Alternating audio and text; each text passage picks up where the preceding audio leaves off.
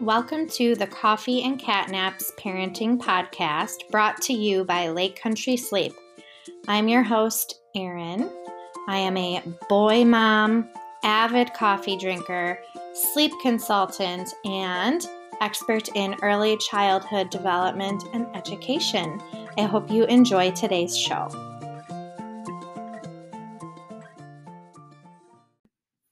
Welcome to the Coffee and Catnaps Parenting Podcast. Today we are talking about how and when to transition your baby out of the swaddle. So I'm sure that if you're a new parent, you have heard, hopefully you've been taught how to swaddle your baby from those nurse angels at the hospital when you were staying in labor and delivery. But there comes a point in time when your little one who's snuggled up all nice and tight will either outgrow it, they will be too strong and start breaking out of it, or they'll eventually start rolling, and swaddling now becomes a safety concern. So today we are talking all about how and when to transition out of the swaddle to ensure that your child stays safe and that their development and growth can continue. So again, swaddling is magical during the newborn stage. It can help calm your child, keep them cuddly while sleeping those first few weeks of their lives. But again, babies don't keep. They will eventually outgrow it, whether it's because of their size or their development. So ideally, we want to start transitioning your child out of the swaddle around 8 weeks of age. I know that you might be listening to this and thinking, what? My baby's already 12 weeks or 16 weeks or 20 weeks or 6 months and we're still swaddling her. It's okay. I'm here to help. Just keep listening. So if you're a newborn parent and listening to this, you can start that soft transition around 8 weeks. By soft transition, I mean you can remove one arm at a time and sleep a couple nights that way, and then take the other arm out, sleep a couple nights that way. Both arms are free now. You're just swaddling around the chest area.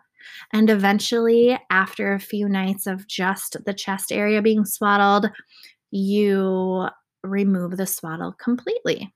Okay, so that's like the soft way of doing it if your baby's around 8 weeks. And you might be curious, well, what do I put my baby in now for sleep? A sleep sack. Yes, a plain old sleep sack. You can look and find so many different options online. I actually do have a blog post on the Lake Country Sleep website all about how to dress your baby for sleep, where I also reference some sleep sacks. So make sure you check that out. So you might be wondering though, well, my baby's beyond 8 weeks and she's still swaddled. What do I do? Well, you're going to want to start transitioning because you do not want your baby starting to side lie or roll while they are still being swaddled, because that now becomes a safety concern. We don't want your baby rolling in the swaddle, because without having their arms free to roll back, they can essentially get themselves in an uncompromised position that they can't get out of.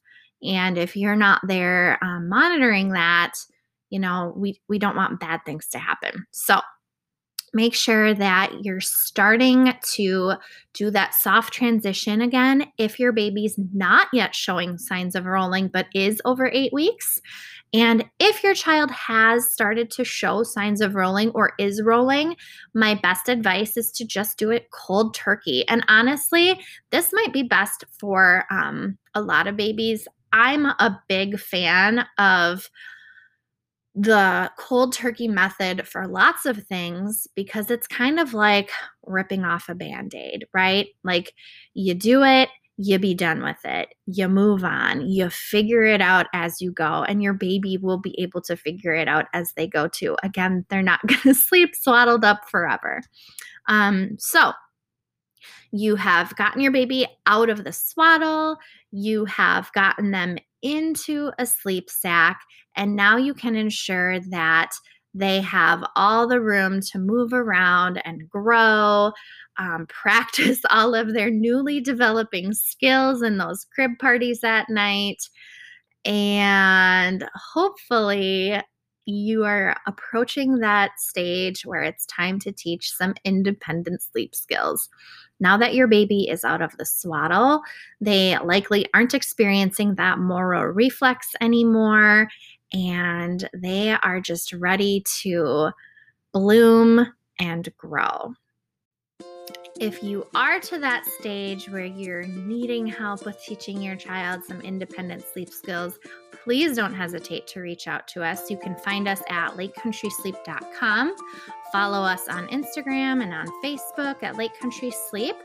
If you have found this podcast helpful, please make sure you follow the show, leave a 5-star rating and a review. Your assistance with that helps grow the show so that we can help more families become well rested. We will talk to you next time.